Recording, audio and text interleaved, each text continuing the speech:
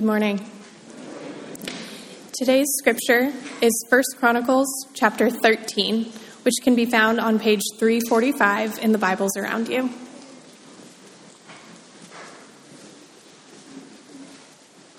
If you are able, please stand with me for the reading of God's word.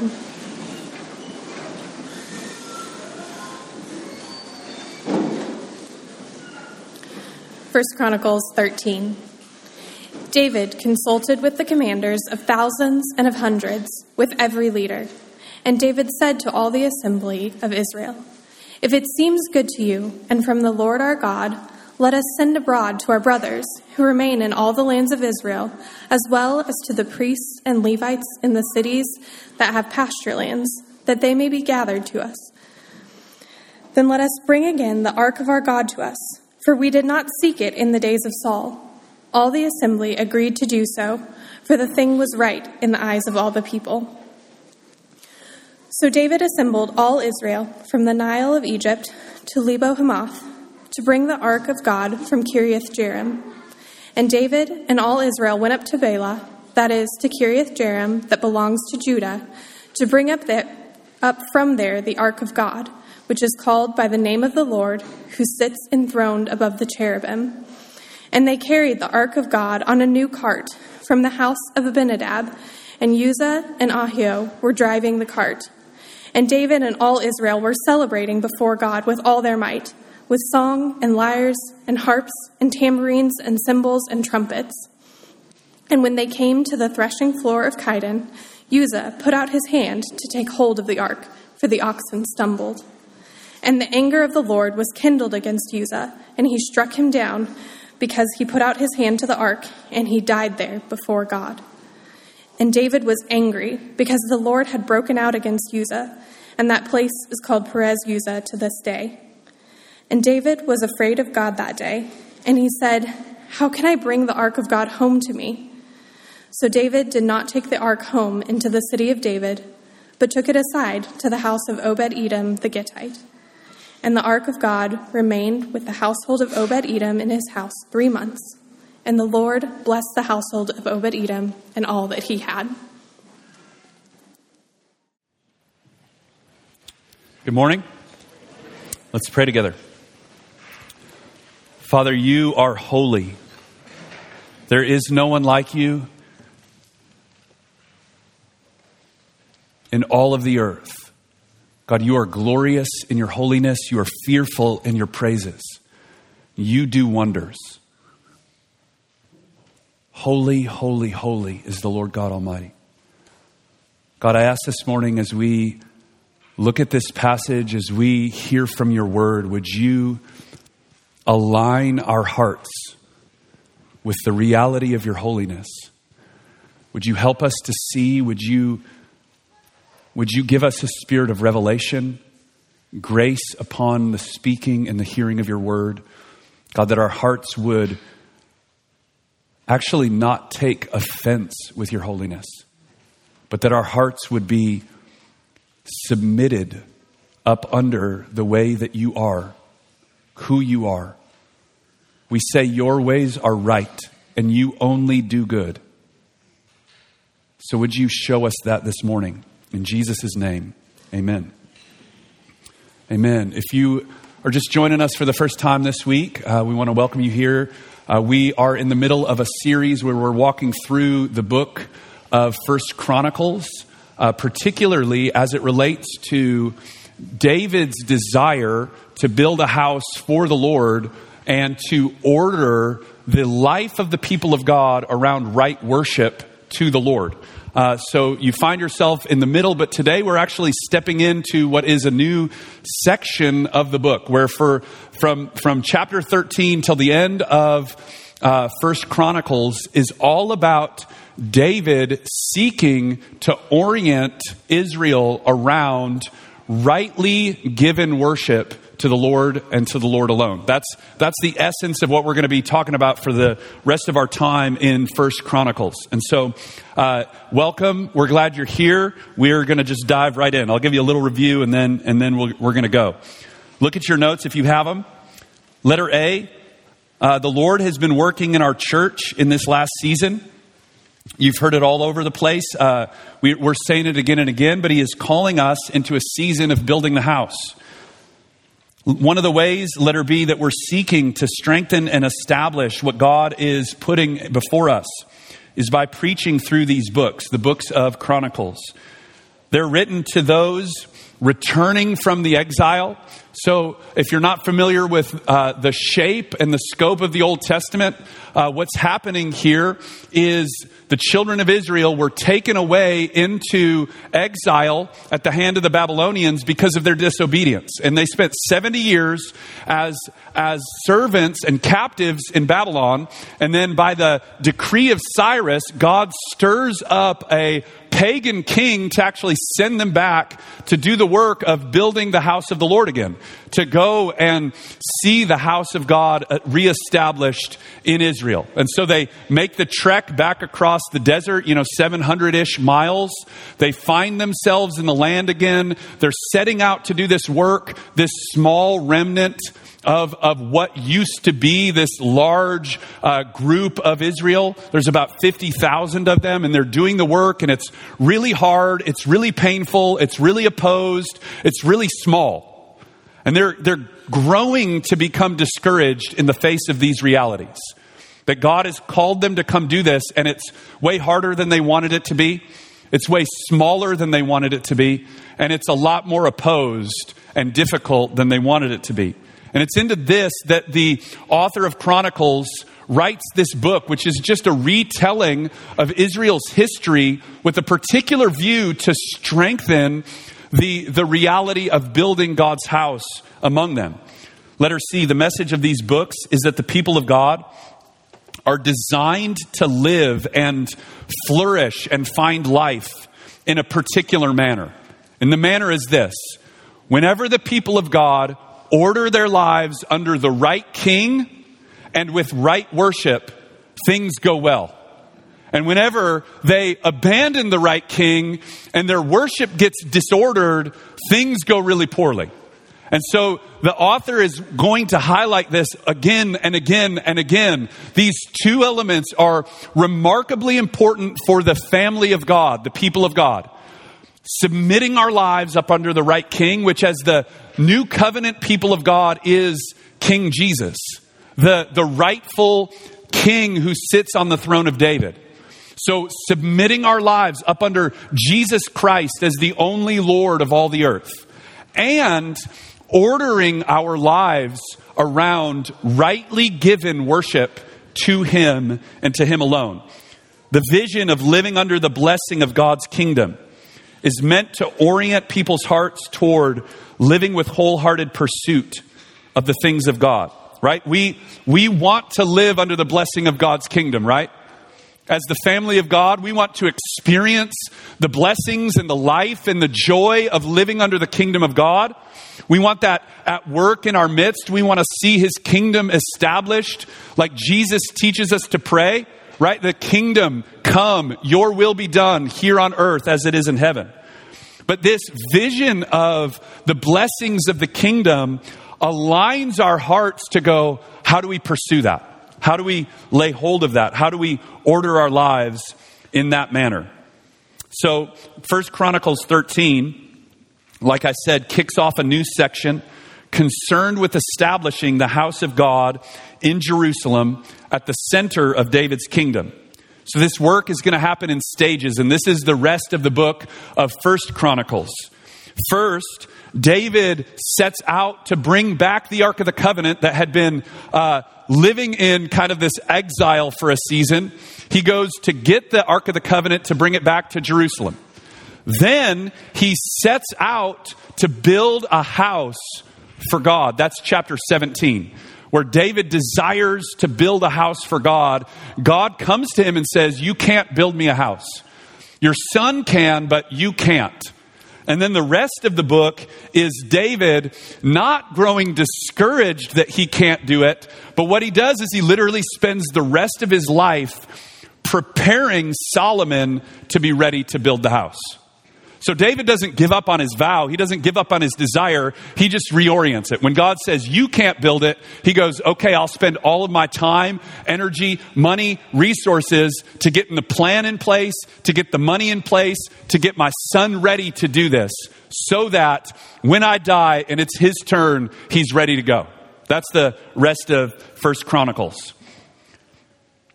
The remainder of this is about the labor, the intentional planning, the administration, the cost that David undertook to prepare a house for the Lord. Right? Building a temple, I want you to catch this. Building a temple for David wasn't just like a cool idea. It wasn't like he had some extra money sitting around and he was like, what should I do with this money? I should make a temple that's glorious, this house that's beautiful. Right? He didn't just have this like cool idea. This was a revelation from God that he had been given of something to steward because he understood something. Look at letter E. David possessed a unique revelation of the importance of worship in the economy of God. This is expressed in David's vow to bring back the Ark of the Covenant to Israel, to build a house for the Lord, and to establish Levitical worship right at the center of his government. Right? It's not to show off how much money he has or how much power he has. This is an intentional strategy that David had to pursue the life and blessing of God, of his kingdom in the midst of the life of God's people. He knew something. He knew that when worship was rightly given to God, everything else worked. And so he said, I'm going to give all my energy, all my time, all my money, all my resources to prepare a place for God to be worshiped for who he is. Letter F. So the chapter that we're going to look at this morning outlines David's initial attempt to bring the ark to Jerusalem and the dire results of David and the people's hasty endeavor. Right? They set out in haste. And we'll look at how we get that from the text. But they set out with this great idea and they do it in the wrong way. And it leads to some dire consequences. So look at Roman numeral 2 with me. Upon ascending to the throne, David sets out to bring the Ark of the Covenant back to the people of God. In verse 3, he demonstrates that Israel did not seek it in the days of Saul. This is demonstrating or intended to be for you a contrast earlier to Saul. If you remember, you were here with us in chapter 10, Saul is shown as acting out treachery to the Lord because he would not seek God. And so David, upon coming to the throne, he goes, we're not going to be like Saul was. We're not going to live in a posture of not seeking the face of the Lord. We are going to order everything around seeking the presence of God and seeking his face continually together. And so what we need for that is to go and get the Ark of the Covenant. Now you might go, where's the Ark of the Covenant? Why is it not there? If you're not familiar with the stories of Samuel, which you're intended to be in coming to this text, you might be going, why did they not have the Ark of the Covenant? Right? Didn't the Ark of the Covenant given to Moses? Or you might be going, what in the world is the Ark of the Covenant? You may have seen Indiana Jones or something like that. So you may not understand what it actually is. Right? So I want to give us a little framework. What's going on? What's the backdrop to this story in order to understand it? Go to page 2. So the Ark of the Covenant was far and away the most important artifact that the people of Israel had been given through the times of Moses. Right? It was this artifact that had been commanded by God to be built, and it was for the nation and in the national life and their thought, their most important and prized artifact. It was commanded by God to be built according to the heavenly pattern that God had shown Moses on Mount Sinai. It was skillfully crafted by Bezalel. He was the first man to be said to be filled with the Spirit of God. I love this. When setting out to craft this wooden box covered in gold, this man has the skills to do it, and he sets out to accomplish this. And this is the first person in the Bible that is said to be filled with the Spirit. This person who set about to craft the Ark of the Covenant. The Ark itself was a small wooden box. So like almost 4 feet long, 2.5 feet wide, and 2.5 feet tall. So think of like a medium-sized coffee table is what you're thinking about here. But it's a box, overlaid with gold inside and out. On top of the ark was what they called the mercy seat, this top for it. And then these 2 golden cherubim whose wings went up and touched one another over the top of the ark. Inside of the ark were kept the tablets of the law that were given to Moses, a golden pot filled with manna from the wilderness, and the staff of Aaron that had budded. The ark was to be placed inside the tabernacle, inside the veil, in the holiest of holies. In the most holy place, behind the veil, was the Ark of the Covenant. This was at the very center of the tabernacle of God. So it's clear throughout the scripture that the ark represented stuff, right? Like it wasn't just there, this is a cool artifact. It actually had, in the imagination of the people of God, a really important place. It represented 3 things. First, it represented God's very throne. In the biblical worldview, there was a dynamic relationship between the Holy of Holies, specifically the ark that was inside of it, and the throne of God in the heavens. The ark was the physical, earthly representation of God's heavenly throne. Right? So David understood, here's what David's getting at. We want God to reign in our midst. God's throne is represented by this Ark of the Covenant. So we need it back at the middle of our center of our life together, our nation's life together. If we want God to reign, we need God's throne back here. And you'll see this. Look with me at verse 6 in our passage. He's going out to get the ark, to bring up from there the ark of God, which is called by the name of the Lord, who sits enthroned above the cherubim. Right? So these cherubim that were over the ark, in the worldview of the biblical writers here, God took up his seat over the cherubim. Right? So this is God's throne. This is where he rules from and reigns from. So number 1, it was God's throne. Number 2, it represented the presence of God. So throughout the Old Testament, the presence of God filled the tabernacle or the temple, specifically the Holy of Holies. Again, the glory and the presence of God, the manifest presence of God, dwelled in the tabernacle. And so the Ark of the Covenant was seen very clearly to represent, or it was closely related to, God's presence. Because of this, the Ark was considered an earthly representation of God's presence among his people. Look at Exodus 40. The cloud covers the tent of meeting, and the glory of the Lord fills the tabernacle. This is a fascinating story. In 1 Samuel, we're going to get to the story here in a minute, chapter 4, the Israelites take the ark out to battle like a good luck charm. They think because the ark is with us, God will do whatever we want him to do. Right? So they take it out into battle with the Philistines. They don't talk to God about it. They don't seek his face. They just take the box thinking it's going to be like this talisman or good luck charm that does whatever they want it to do. But here's something about the way that people perceived it, right?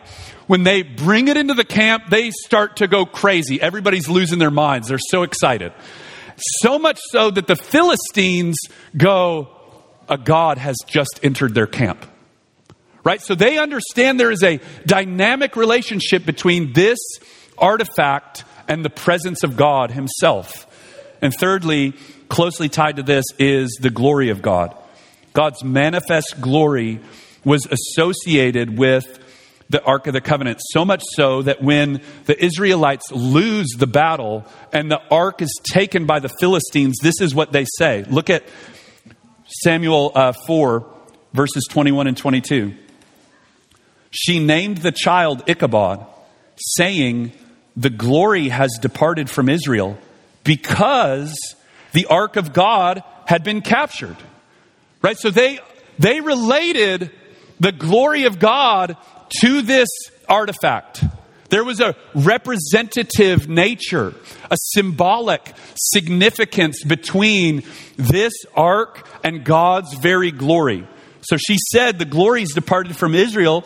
Why? She tells you yet again. Why do I think the glory is departed? Because the ark has been captured. Okay, so at the time of David's ascension to the throne, the Ark of the Covenant had been kept in this town called Kiriath Jearim for over 60 years. The Israelites had taken it into battle against the Philistines in hope of garnering God's favor. You can read about this in 1 Samuel 4-6 is the account of this. Right? They want to use it like this good luck charm or a religious talisman. Here's the point that you need to understand, though. What they do not do is seek God. Right? So the box was never meant to be this magical item. It was meant to be a means through which they inquired of the Lord. They lived in relationship with Him. God didn't want to give them something that was like this all-time cheat code winner, artifact that they had. That as long as we have this box with us, nobody can touch us. God wants them to relate to Him. This is like we were reading this the other night with my boys. In Joshua chapter 5, I love when Joshua's coming into the land and he shows up and he walks up to the commander of the army or the hosts of the Lord, right? The commander of the Lord's army. And Joshua goes, "Are you for us? Or are you for our enemies?" And he goes, "No." The implication is God is for Himself, and you can join His team, but you have to do it in His way. He does not conform to what you want. He does not conform to your desires and wishes and hopes and ambitions. You conform to His, right? So they did the wrong thing. God is for us. We're just going to take the box out and He's going to do whatever we want Him to. And He was sitting there going, "You never talked to me about this. You never talked to me." So they take it out and they are soundly destroyed by the Philistines. And the ark is captured by the Philistine army. They take it, they put it in the temple of their god, Dagon, and it messes with Dagon. It's an awesome story. First, the idol of Dagon falls over. Then the next day it falls over and its arms are chopped off. It's kind of awesome. Then soon enough, they realize, like, everybody's getting sick in the Philistine armies and camps. And they're like, it's because the presence of the true God is here. And so they're like, we got to get rid of this thing. Like, this thing is killing us. This is destroying us. We need to get it out. And so they send it out back to the people of Israel. And it makes its way almost to Jerusalem, but not quite, to this city called Kiriath Jearim. And it's kept in the house of Abinadab for 60 years. So during this time, letter F, we see from David's statement that the people of Israel did not seek the Lord. The implication is that the primary manner in which they were to seek Him was by coming into His presence, which had departed from Israel in this season because they had abandoned the right order of worship given to God or by God to Moses. Okay, so David comes to the throne and he goes, "We got to right this thing." Right? We got to get back in right standing. We got to reorder and align ourselves with the worship of the Lord and seeking Him again. We haven't been seeking Him during the days of Saul. We got to go seek His face. That's what we have to have our whole nation around. This is who we're going to be as a people. And so we got to go get the ark. And he actually convinces everyone to go do this. Right? Look at verse 1 of chapter 13. David consults the commanders of thousands and hundreds with every leader. And then all the assembly, verse 4, agrees to do this. It's right in their eyes. Right? Like he's convincing them and getting them to buy in. There's vision and they're excited. This is what we're going to go do. We're going to go get the Ark of the Covenant. Now, I like to think about this because I don't know how you get military leaders excited about worship. Right? That's a far stretch. The first thing David wants to do is go, hey guys, what we don't need is more troops. We don't need more infrastructure. We don't need more roads or aqueducts or better sanitation or better programs. We need to go get the Ark of the Covenant and seek God. And everybody's like, yes, this is a great strategy. It's unbelievable. It's unbelievable. Convincing people to do that, I think could have been remarkably hard, and he does it. And they're after it, right? So they gather the nation. He realizes the need for the Ark of the Covenant. They set out to retrieve it from the house of Abinadab in Kiriath Jearim. Now I want you to see something, right? This is fascinating. David's all excited about this. The people are excited about this. Even the commanders of the army are excited about this. It's like, what could go wrong? Well, here we go. I want you to look at something. This is something you don't necessarily get. Look at verse 2. David says to the assembly of Israel, if it seems good to you and from the Lord our God, let us send abroad. Now, that word, I don't like to do this all this often, but that word in the original language is the same word that's used in verse 11, where it says the Lord broke out against Uzzah. And the place is called Perez Uzzah. Perez is this word that means to burst out, to break out. The point is, David and the people have a hasty idea. They have a good idea, but it's done in haste. They don't stop and think about it. They don't plan it out. They don't think through how it needs to be done. They're just like, we need to do this. They break out like visionary leadership, no planning, no thinking. We're just going to go get it. Let's do it. Right? So it's this breaking out of excitement, but we're going to find out that their failure to rightly order how they do it has dire consequences. Right? The centerpiece of the story is that Uzzah dies. The Lord breaks out against him as he reaches to grab the ark from falling off the cart. Go to page 3.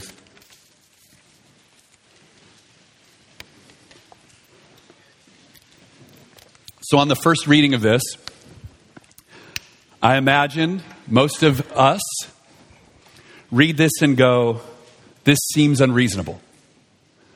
Seems too intense, right? What did Uzzah do wrong? He seems like he's trying to do a good thing. He's reaching out to keep the ark from falling over and breaking. This is an important artifact. Why is God so angry about this? Why would God do this? Right? We have to understand the reality. To understand the reality of Uzzah's death, we have to have some background information. We have to actually understand what's going on here. The initial author of Chronicles would have expected his readers to know. Number one, the people of Israel were given very specific instructions by Moses for how the ark was to be transported. It was to be carried by Levites on poles, and it was to be covered. So look at Numbers 4 here. When the camp is set out, Aaron and his sons shall go in, take down the veil of the screen, and cover the ark of the testimony with it. Then put on another covering of goat skin over it, and then a cloth of blue. So 3 coverings on top of the ark. Then they put the poles through it, pick it up, and carry it. Right? So God told the people how to move the ark. This is going to be really important. God gave a commandment of how they were to steward his presence. How they were to steward his nearness. This really matters, right? Deuteronomy 10. At that time, the Lord set apart the tribe of Levi to carry the ark of the covenant of the Lord. So we see here, the commandment was clear that the Levites were to carry the ark. Okay, that's number one. Number two, the transportation of the ark on a cart is inspired by pagan practices.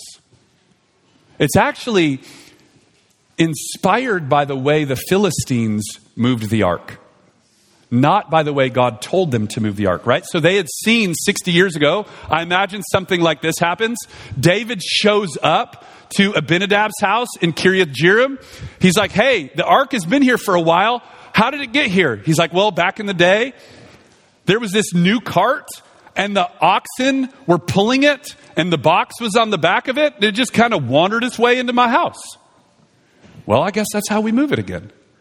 So they build a new cart, they put it on the back, and they start moving it, right? So look at this in 1 Samuel 6. The same thing is said of the Philistines. In verse 7, I don't have it on here, but they talk about designing and crafting a new cart for this to happen.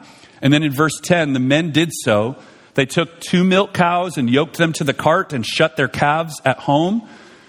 And they put the ark of the Lord on the cart and the box with the golden mice and the images of their tumors. Hey, if you want to laugh, go read how the Philistines try to appease the Lord in 1 Samuel 6. They think to take care of the Lord, they make them like pictures of mice and golden tumors. It's meant to be really funny. It's like these things God does not want or delight in. But they're doing anything to try to get rid of it. Look at number 3. So we see that God gave specific instructions of how this was to happen. To do it this way was a pagan form of transportation. Number 3, we have to remember the holiness and glory of God. To be in the presence of God requires that we are there in the manner that God has given. We must remember that God is to be worshiped, and He is to be worshiped in the way that He wants. Okay, here's a tension we have to face. And this tension is, I don't know if you feel it or not, but this is a tension that you're going to find in the scripture. Here's the tension. One side, the Lord looks at the heart, right? God all the time in the Old Testament is going, hey, I don't want your sacrifices. I don't want you doing all these things. I want your heart.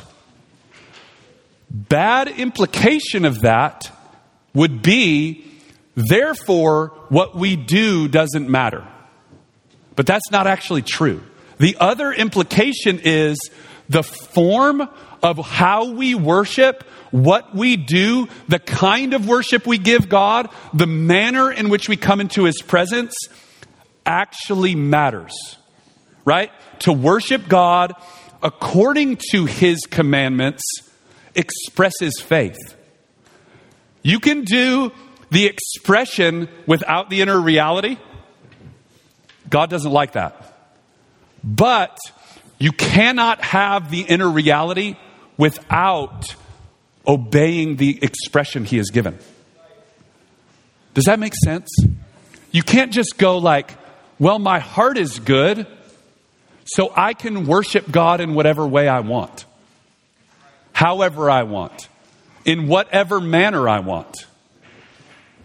The form, the expression, the manner matters because God is holy, and so He gets to decide how His people worship and what worship means and looks like. Okay? So we'll come back to this in a little bit. So then David, right? So the new cart is pulling the Ark of the Covenant back to Jerusalem. They come to a bumpy field. It hits a rock. Uzzah reaches out to catch the ark and dies. God breaks out against him and he dies. Right? And David responds just like I imagine most of us do. Right? He kind of goes through this progression of emotion in relation to God's activity here.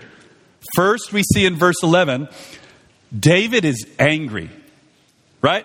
Look at verse 11. And David was angry because the Lord had broken out against Uzzah, right? The first emotion experienced by David, and many of us when we come up face to face with the places where God's holiness breaks into the world and does things that we do not like, the most common first response is anger, right?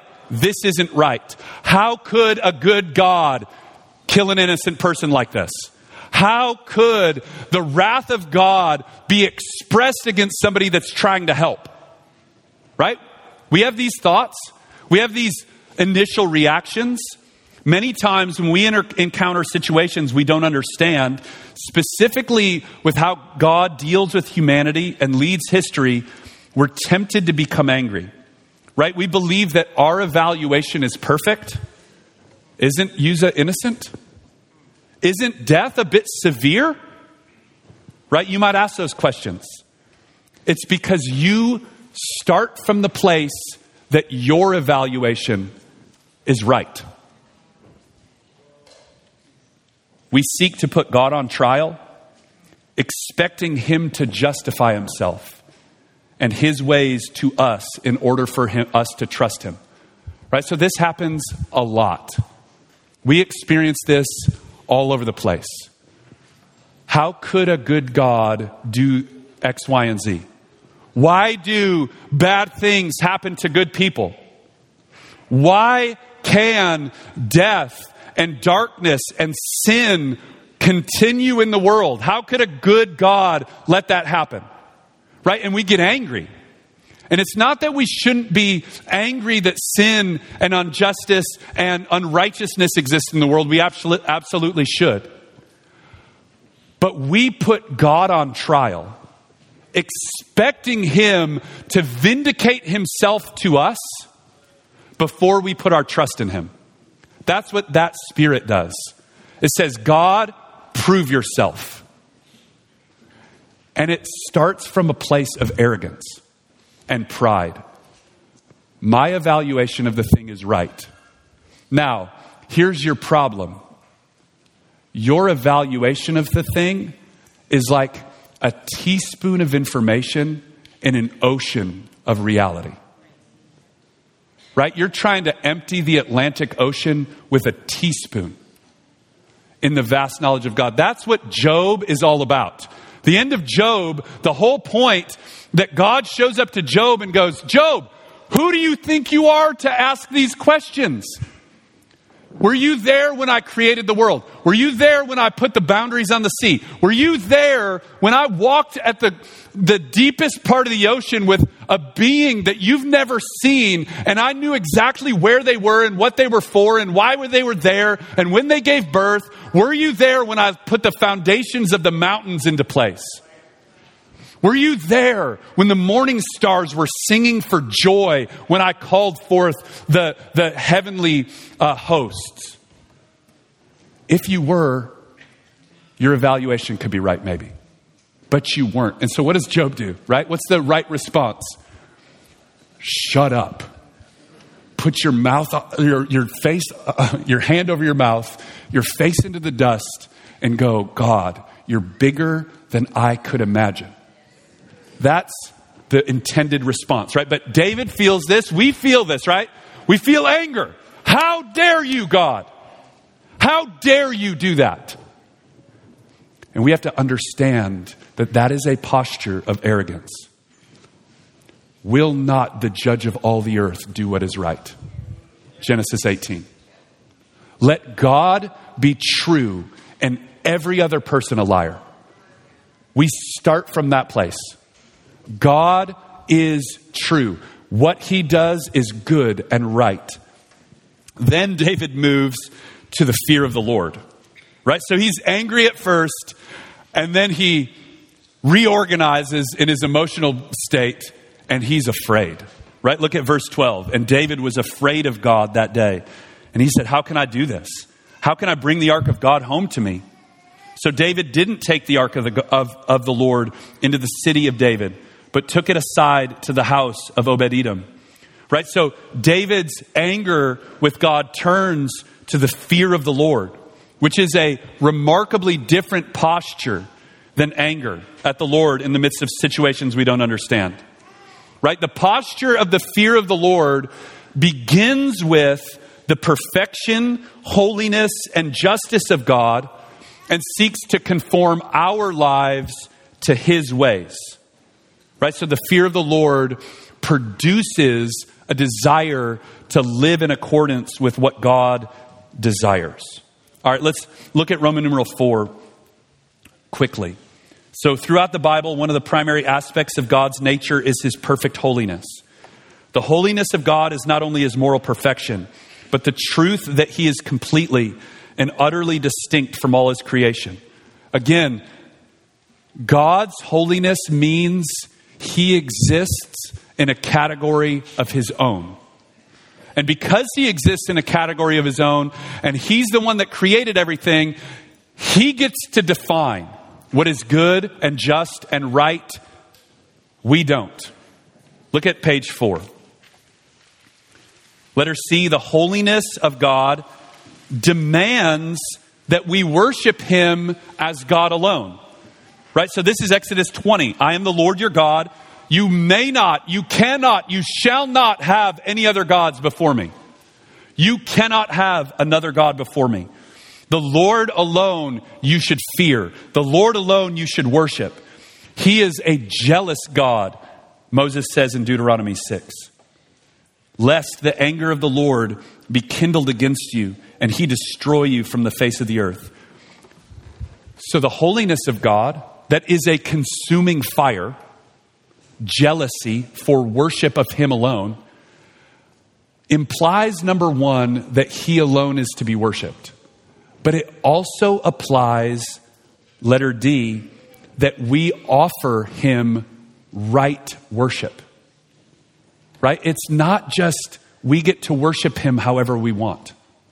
We have to worship him in the way he demands. He desires. You see this in Numbers chapter 3. The offering of unauthorized fire before the Lord causes the Lord to break out against Nadab and Abihu. You see in Acts chapter 5, Ananias and Sapphira in the new covenant, right? They hold back a portion from the Lord and lie about it. And what happens to them? They die. Here's one that we can take close to home as we about to come to the table. Paul in 1 Corinthians 11.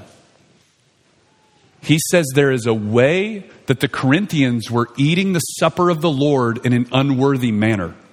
And he said, because you are doing this, there are people among you that are getting sick and dying. Because you are taking this table that is meant to be for all who call upon the name of Jesus, and you're making it about excluding some from the others. And because you're doing that, you are incurring God's righteous judgment breaking out in your midst, and you're sick and even dying. That's 1 Corinthians chapter 11. So we must order our lives in accordance with the way God desires. This is what's called the fear of the Lord. I'll let you read through letter E on your own. Look at letter F. I just want to say this and then we'll come to the table together. The gift of God in Christ does not remove the necessity or the necessary reverence of approaching God's holiness in the fear of the Lord. Here's something that I do really want to stir up in our midst. I long for us to reclaim in some places a reverent, holy awe of coming into the presence of God. That when we gather together as the saints of God, this is not like every other day. This isn't like every other part of our life, right? We are coming to go up the mountain of God together and to see his face among the saints, calling upon his name. And the reality of receiving the grace of God in Christ does not mean that we get to be over familiar or tread lightly on that reality. Right? We still need to offer right worship acceptable to him in accordance with his holiness and his transcendent glory. The beauty of the gospel removes the fear of experiencing God's condemning wrath. That's what it removes, right? So if you're in the room today and you don't put your faith in Jesus, the fear of the Lord to you is that there is a day when you will experience his righteous wrath if you do not turn and cast your life upon the grace of Jesus and receive it by faith. That's the fear of the Lord in front of you. For those who are in Christ, the fear of the Lord is not for us fear of receiving his condemnation, right? It's not that we're going to be punished for our sin and separated from him. The fear of the Lord is a desire to live in a manner pleasing to him. It's a sober, awe-filled reverence that says, whatever you want, I want to be in conformity to that. Whatever you desire, I want my life to reflect that. However you lead, I want to follow according to that. Whatever you say, I want to obey fully. That's what the fear of the Lord is for us. And I want to read this, and then we'll close our time and come to the table together.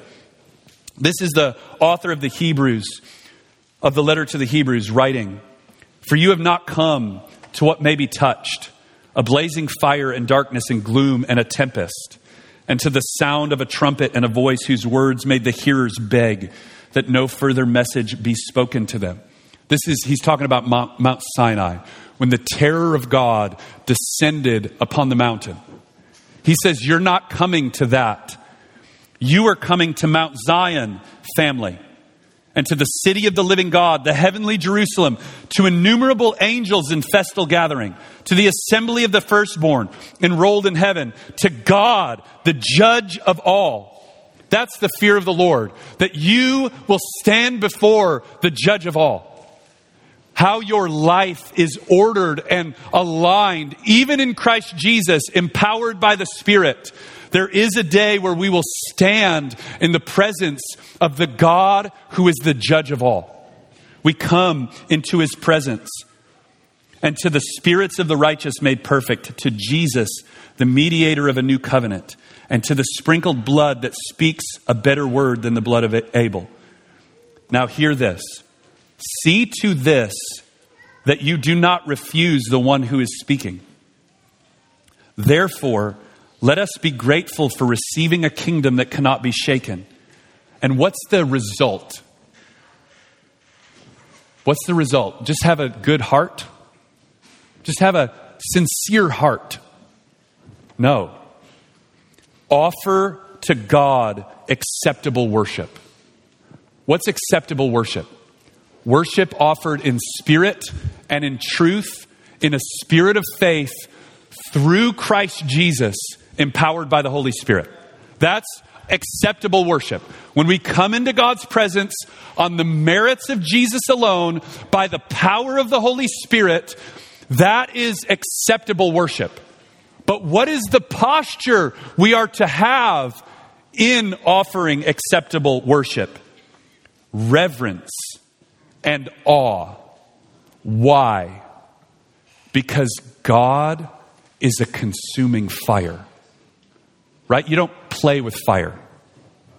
You don't trifle with fire. You don't just haphazardly deal with it.